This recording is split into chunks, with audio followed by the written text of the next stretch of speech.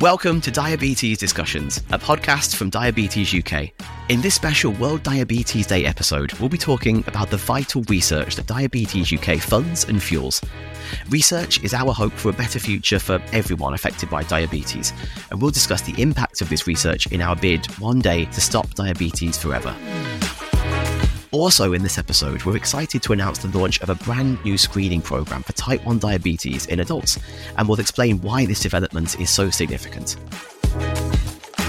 I'm Jack Woodfield from Diabetes UK, and this World Diabetes Day, I'll be guiding you through the past, present and future of diabetes research and how it is changing the lives of people affected by diabetes.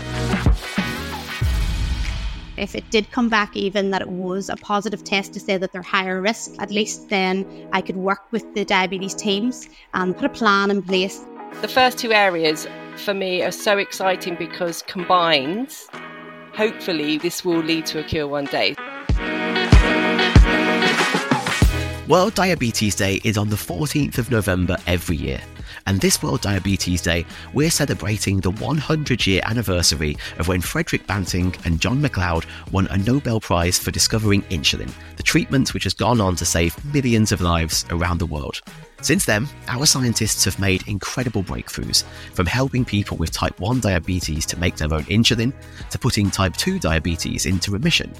And all of this has only been possible because of you, the listeners, and your vitally important fundraising. To help guide us through the world of diabetes research, in this episode I'm joined by Dr. Lucy Chambers, Head of Research Communications at Diabetes UK, who herself lives with type 1 diabetes.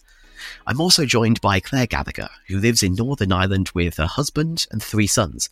Claire was diagnosed with type 1 diabetes age 3, and one of her sons has also been diagnosed with type 1. Lucy, Claire, a huge welcome to you both, and thank you so much for being here. Hiya. Hi, Jack. So later on in this episode, we're going to showcase some of the fantastic research breakthroughs which have been made in the past 100 years and how Diabetes UK has been at the forefront of ensuring people living with diabetes benefit from these developments. But first, we're very excited to discuss a brand new world-first screening programme for adults at risk of type 1 diabetes called TIDRA, which is spelled T1DRA, and this stands for the Type 1 Diabetes Risk in Adults Study. And as of today, World Diabetes Day 2023, this study is now open for recruitment. Now, Diabetes UK is not the main funder of this study, although we do fund ELSA, and this is short for the Early Surveillance for Autoimmune Diabetes Study. And this is a type 1 screening trial for children, which is currently running nationwide, which opened on World Diabetes Day last year, which we'll come to. But Lucy, first of all, could you tell us about TIDRA and why is this such a significant study? Thanks, Jack. Yeah, well, this is a really hugely important study. First off, to say it's run by Professor Kathleen Gillespie at the University of Bristol. And it's a study to find adults who are at high risk of type 1 diabetes. I think the first thing to say is that type 1 diabetes obviously does develop in children, but there's maybe a misconception out there that it only develops in children, that adults don't develop it. But we know that over 50% of diagnoses are actually in adults. But what we don't know much about is how it develops in adults, because most of the research previous to this study has studied children. So I was diagnosed as an adult when I was 27. I know former participant on this show, Roxy Horner, she was also diagnosed as an adult. People can be diagnosed in any decade of life. I mean, I think Theresa May was diagnosed with type 1 diabetes in her 50s. So it can happen to anyone at any time. So this study is about looking at the general population. So Professor Kathleen Gillespie is looking to recruit 20,000 people from across the country to find those people who are at high risk of developing type 1 diabetes. And then when she's found those people who are at high risk, she wants to follow them and look to see how type 1 diabetes develops, how quickly it develops, what factors can influence how quickly it develops. And I can talk about this in a bit, but it's also about supporting people who have that high risk status as well. I guess the question that probably is coming to lots of people's minds is, how can you work out if someone is at high risk of type 1 diabetes? So type 1 diabetes is an autoimmune condition. So this is when the immune system turns on the pancreas and kills off those cells that make insulin, which are called beta cells. Now, this doesn't happen all of a sudden. that destruction of the beta cells can happen months and sometimes years before people get a diagnosis of type 1 diabetes. So what scientists can do now is look at people's blood, and they can look for markers in the blood, and these are called autoantibodies. And these markers can tell us who is likely to develop type 1 diabetes in the future. And it's by finding those people with these markers in their blood that we can say that these people are at high risk of developing type 1 diabetes, and then make sure that they're getting the support and information and care that they need as well. And so in terms of the care and support that someone might receive, how does that work? So if someone does find out through the study that they are at high risk of type 1, what happens then? So in the study, I think the first thing to say is that most people, we don't quite know how many people, but the majority, probably at least 97 to 98% of people will be told they are negative. So they have a low risk of developing type 1 diabetes in the future. And they'll be told that through a text message. There'll be a small handful of people who have these markers in their blood that show the scientists that their immune system is planning attack on the beta cells that make insulin. And those people will be called by the research team to let them know that they've got these markers in their blood. And then they'll be sent a letter which they can take to their GP, so the GP also knows. And then these people will be offered information about type 1 diabetes and what the symptoms look like, and they'll be followed up and monitored. So they'll have their bloods checked as well to see if type 1 diabetes is developing. So knowing you're at risk and getting the information about type 1 diabetes can really avoid you having a sudden diagnosis. You can be prepared, you can look out for the symptoms, and you can learn about the condition. And also, as part of this study, people who are identified as high risk will have the chance, if they're running, to be able to enroll on clinical trials that are testing new therapies that can hopefully one day prevent type 1 diabetes developing in people who are at high risk. So lots of benefits of knowing that you are at high risk.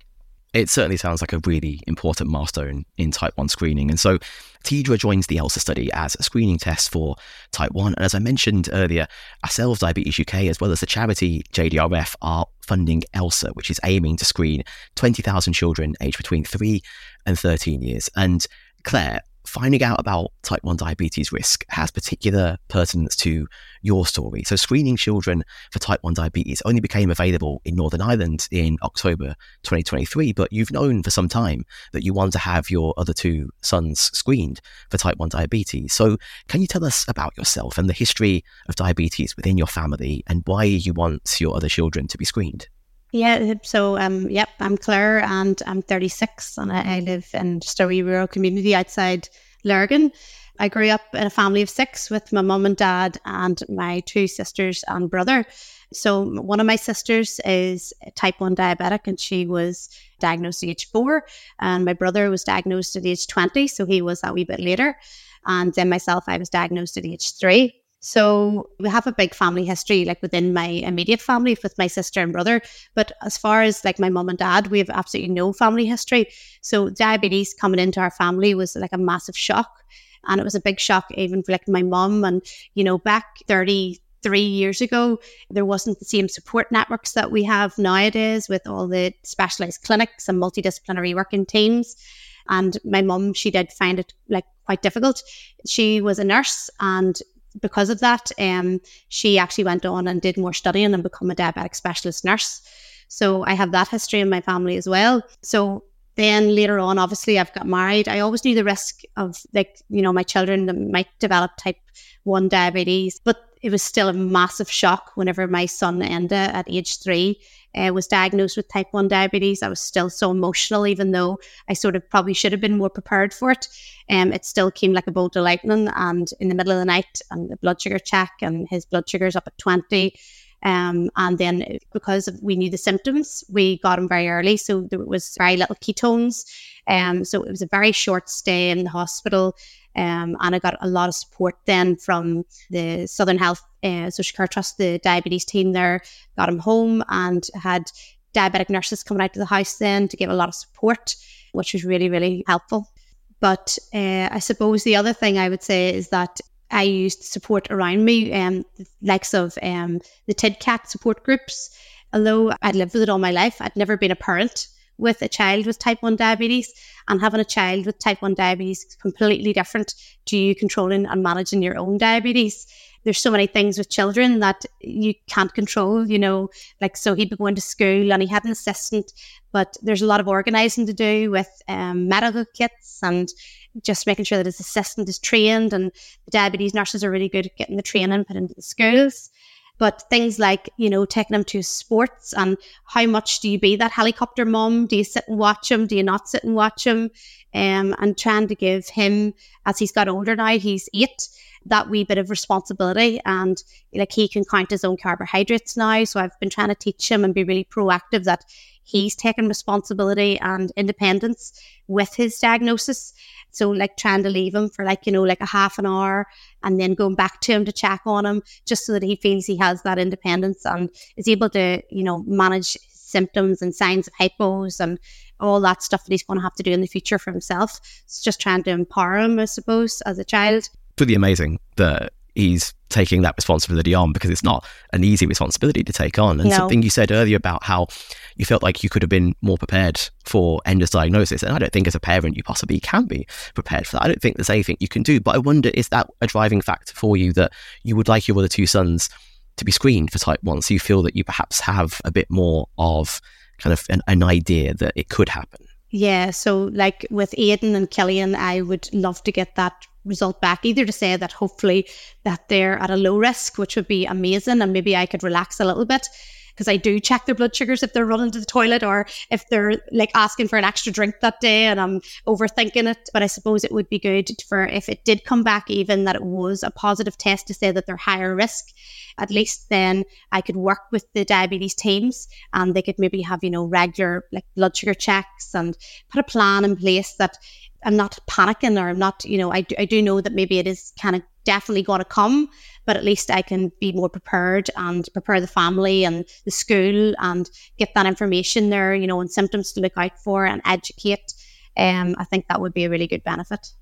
Yeah, absolutely. And as someone with type 1 diabetes myself and a father of 2, I can see how valuable screening is for not just potentially giving that peace of mind, but also providing potentially the earliest, safest diagnosis for children as well. And Lucy, for someone like Claire who actually wants to understand her children's type 1 diabetes risk, how pivotal is the ELSA research for parents?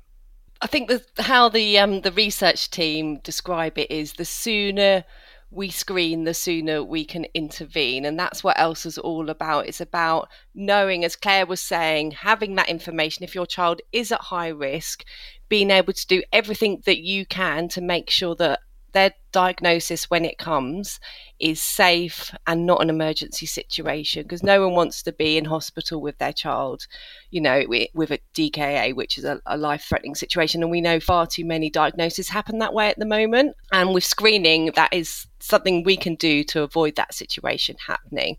So that really is, so important. And also, life with type 1, all of us here today live with type 1. We know how much we had to learn when we were first diagnosed, and we understand how much parents have to learn when they get a diagnosis for their kids. And it's not information that you just read a leaflet and you get it in a day. It literally takes years to really get to grips with everything, the tech, how personally or how your child responds to different situations. It's a steep learning curve. So, if you get a diagnosis and have to do all that learning immediately, it's quite overwhelming. So if you've got that space of time to do that learning and prepare, it really can be helpful to parents and obviously the children. So that's really massive benefit. And then the other benefit, which I touched on with Tidra, which is also available for children, is these clinical trials that are testing these drugs called immunotherapies. So immunotherapies and screening kind of go hand in hand, really, because there's an immunotherapy in America that's been licensed called teplizumab. So it was licensed last year. It's the first immunotherapy for type 1 diabetes, and it's licensed to give to people who are at high risk of developing type 1.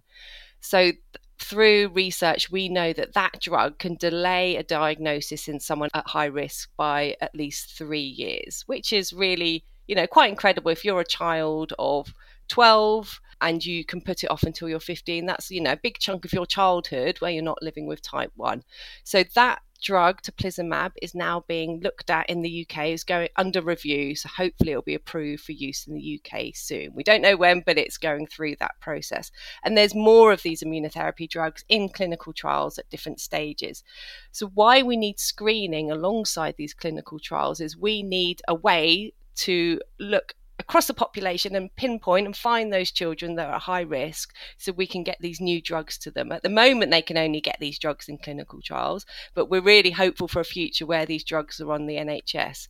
So at the moment, screening is about having a safe and gentle diagnosis, making sure people are supported, have the information, monitoring, so they can avoid that emergency situation. And we're working towards hopefully a future where we've got medications to give to people which can delay the diagnosis and maybe hopefully one day put it off forever, because what these drugs do is reprogram the immune system so it no longer attacks those cells that make insulin. So ELSA and TEDRA, although they're similar in that they're screening people for their risk of type 1 diabetes. ELSA, because we know a lot about risk in children, there's been lots of research previously, this study is set up to test whether a nationwide screening programme would work in the UK and could be rolled out in the NHS. This is the data we need to be able to see if that would be possible. TEDRA is screening adults, but it's not working towards a screening study yet. What that study's doing is trying to find more about risk in adults, because we just don't know enough at the moment. So it's kind of the step before the ELSA study. Yeah, absolutely. I think it's a real testament to the work that scientists are doing on this and building up these screening trials, and hopefully outcomes in 10 years' time will just be so much more developed than they are now. And Claire, I'd also like to ask you, you've touched on this already, about the challenges of being a parent with diabetes to a child with diabetes, because I know from my own experiences of if I have a hypo and I'm with my children or we're out and about with my children, I have to stop and treat the hypo, and sometimes because they're quite young, they don't always understand this. But on top of that, as a parent with type 1, you also have a child with type 1 who you've had to look after all these years. And I was wondering, is there any advice or tips, things that have worked for you over the years or that work for you now, that you would offer to parents who might be in similar situations? I would just say to parents that whenever you have a child with type 1 diabetes, you can't be too hard on yourself. Every day is so different. You can have a really good day, a really good week, and then you could have a week where the blood sugars are maybe up and down, and children are growing, the rates of the insulin are changing from day to day. Whether he's having a really busy day with sport, it can be also very different. And even just like you're trying to count their carbohydrates for their dinner, and with the child, are they going to eat all that dinner? So everything is just, you have to be very flexible, just not be too hard on yourself, and not be too hard on the wee man too, because he's trying his best and try and work around it.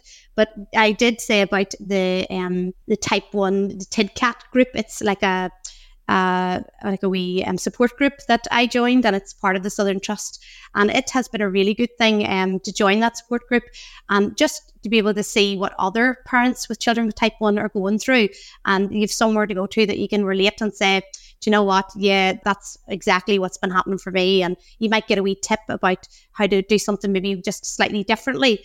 And then on the other hand too, whenever somebody comes into that group who's got a newly diagnosed child, it lets you see how far you've come, because you're actually the person then that's giving advice to the person with the newly diagnosed child.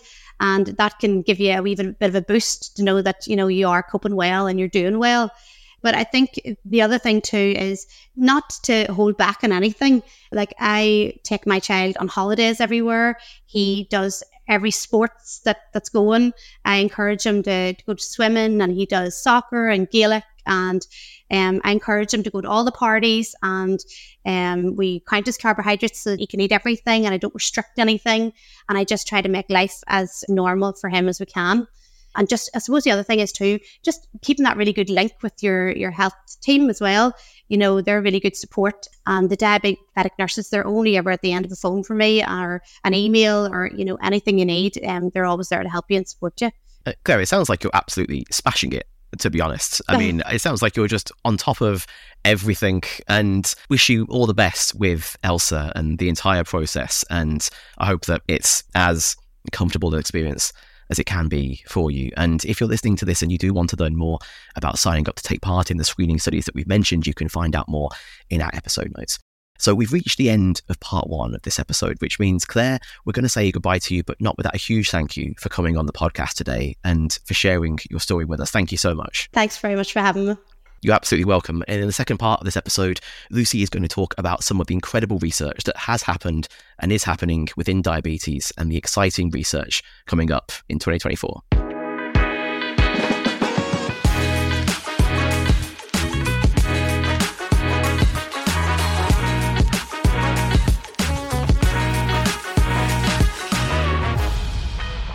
Lucy, there have been so many milestone developments in diabetes research over the years, which we've helped to fund, such as the world's first blood glucose meter, discovering how to put type 2 diabetes into remission and helping people to avoid complications of diabetes. And this research is hugely dependent on donations. So can you tell us about some of the really exciting work that we're doing and how we use these donations and how it makes a massive difference?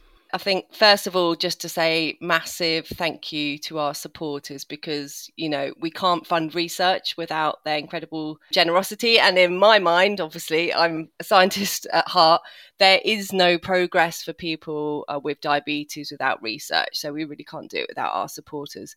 And pretty much every penny Diabetes UK spends on research is very kindly given to us. So, so important. And we know research is really expensive business. You know, I've been to labs and seen microscopes that cost £500,000.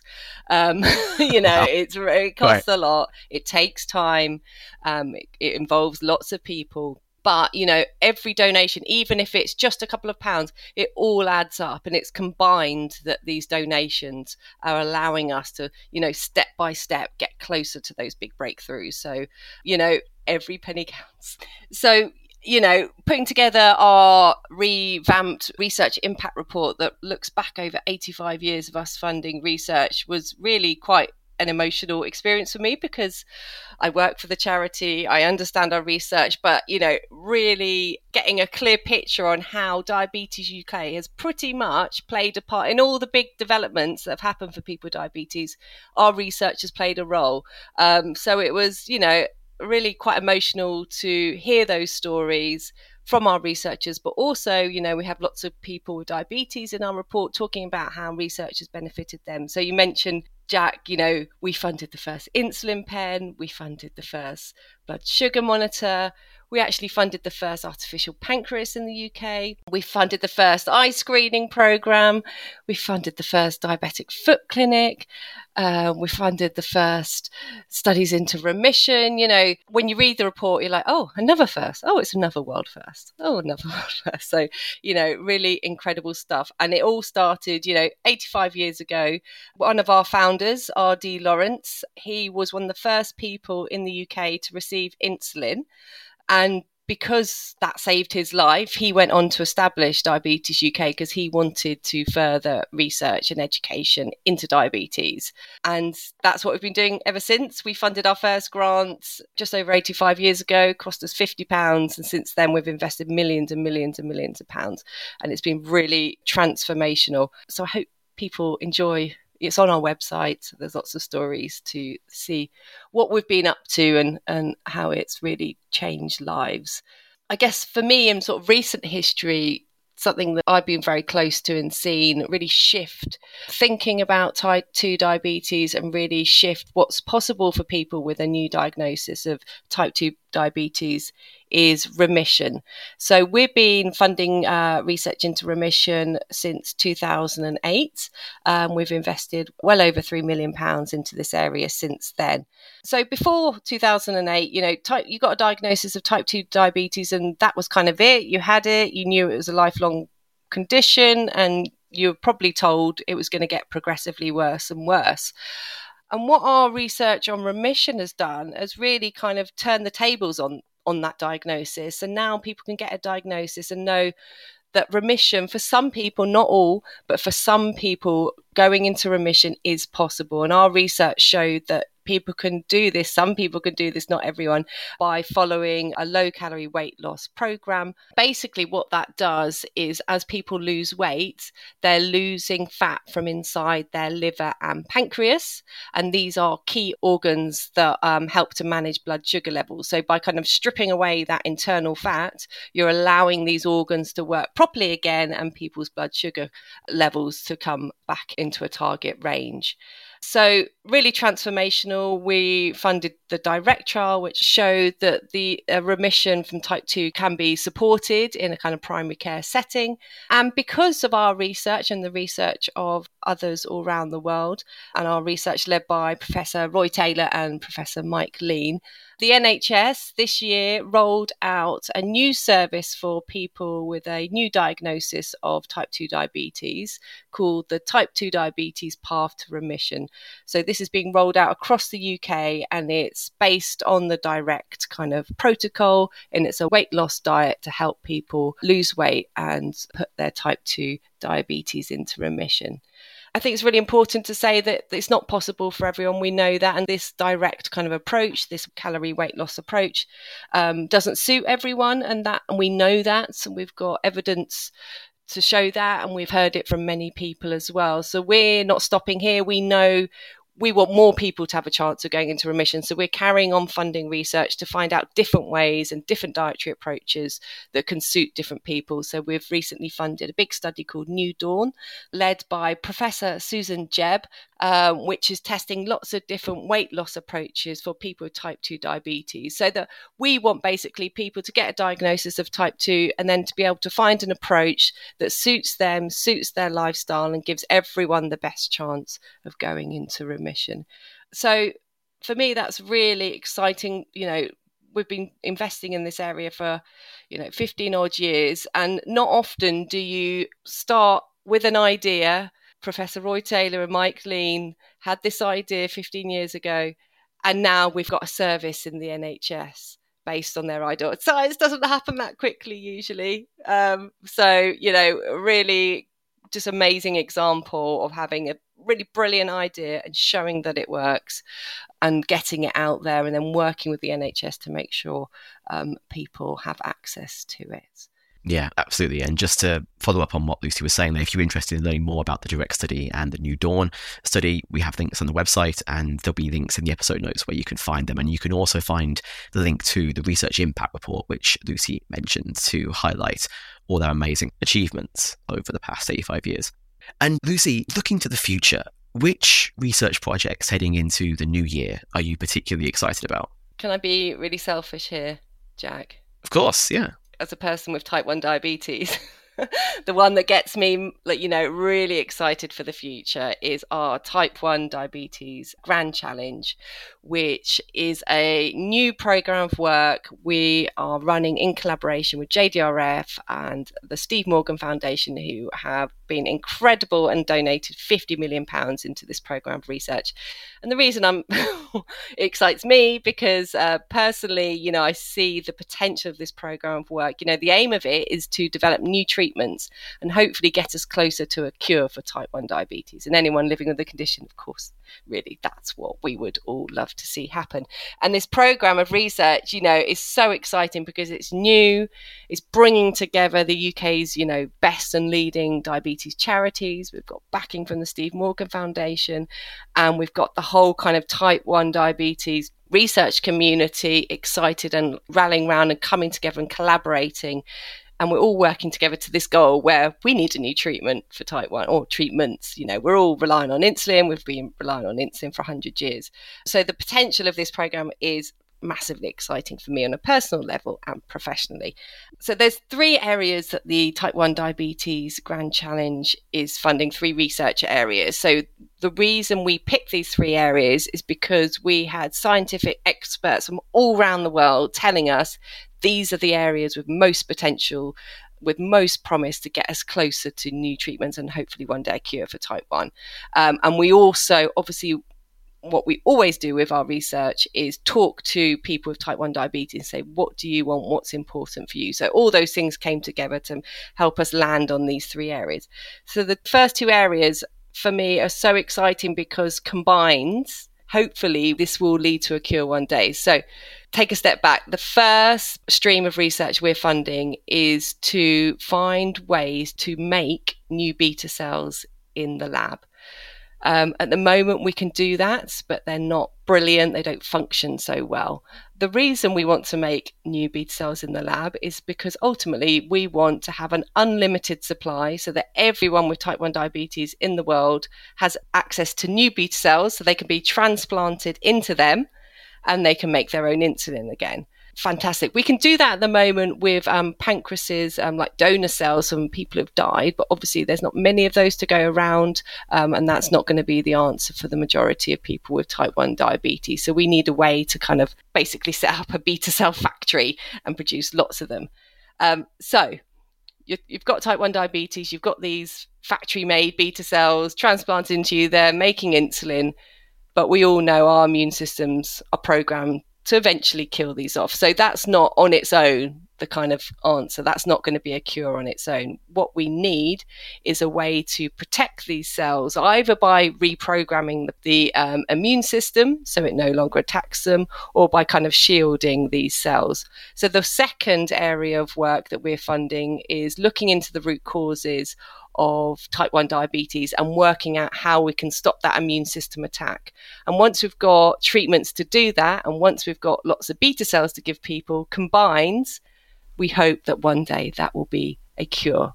So you've got new beta cells and your immune system's behaving itself and you're making your own insulin again. And then the third area, which is really innovative and really exciting. So while we're waiting for a cure, we want people to be able to live much better with their type 1 diabetes. So we're investing in next generation insulins, which we hope one day insulin will be a lot faster and a lot smarter. So we know dosing with insulin at the moment is really tricky to get right. We know there's a lag from when you inject to when it starts working. So if we can get better insulins, that will really transform people's lives and just make type 1 diabetes management a lot easier. So 3 really exciting areas with massive potential. The massive potential you mentioned is certainly very inspiring, and it is hopefully quite an exciting future for the world of diabetes research. Another research area that really means a lot to me personally, and I know it means a lot to pretty much everyone who lives with diabetes, because we all experience this going about our business to different degrees, is diabetes stigma. Yeah, absolutely. So as an organisation, we know we've done research to show that the majority of people who have diabetes have to deal with misconceptions about diabetes, have to deal with people asking them questions about, is it about eating too much sugar? It's a really misunderstood condition, and people can feel quite stigmatized and quite judged, unfairly so, absolutely unfairly so. So as an organisation, stigma is really important to us. And we also know that, people who feel stigmatized because of their condition, sometimes it's stopping people accessing the healthcare they need. So it's a, really important issue, because not only does it affect people's mental or sort of psychological well-being, but it also can have a really significant effect on their physical health, because it's stopping them accessing the care they need. So it needs to end. We need to work out why it's happening and how to stop it happening. So we're funding research now to do exactly that, to understand stigma better, understand why it develops, and work out ways that we can put in place to really address it and challenge it. I think it's a really important point, Lucy. And for anybody listening that is interested in learning more about stigma, you can check out episode 7 of our podcast, where we talk exclusively about stigma. Thank you, Lucy, for taking us through that. And thank you to everyone for listening. And thank you to everyone who has donated to us and has helped to be able to fund the research that we do. Lucy, thank you so much for coming on the episode today and discussing the research that we fund and fuel in our bid one day to stop diabetes forever. Thank you so much. Thanks for having me, Jack.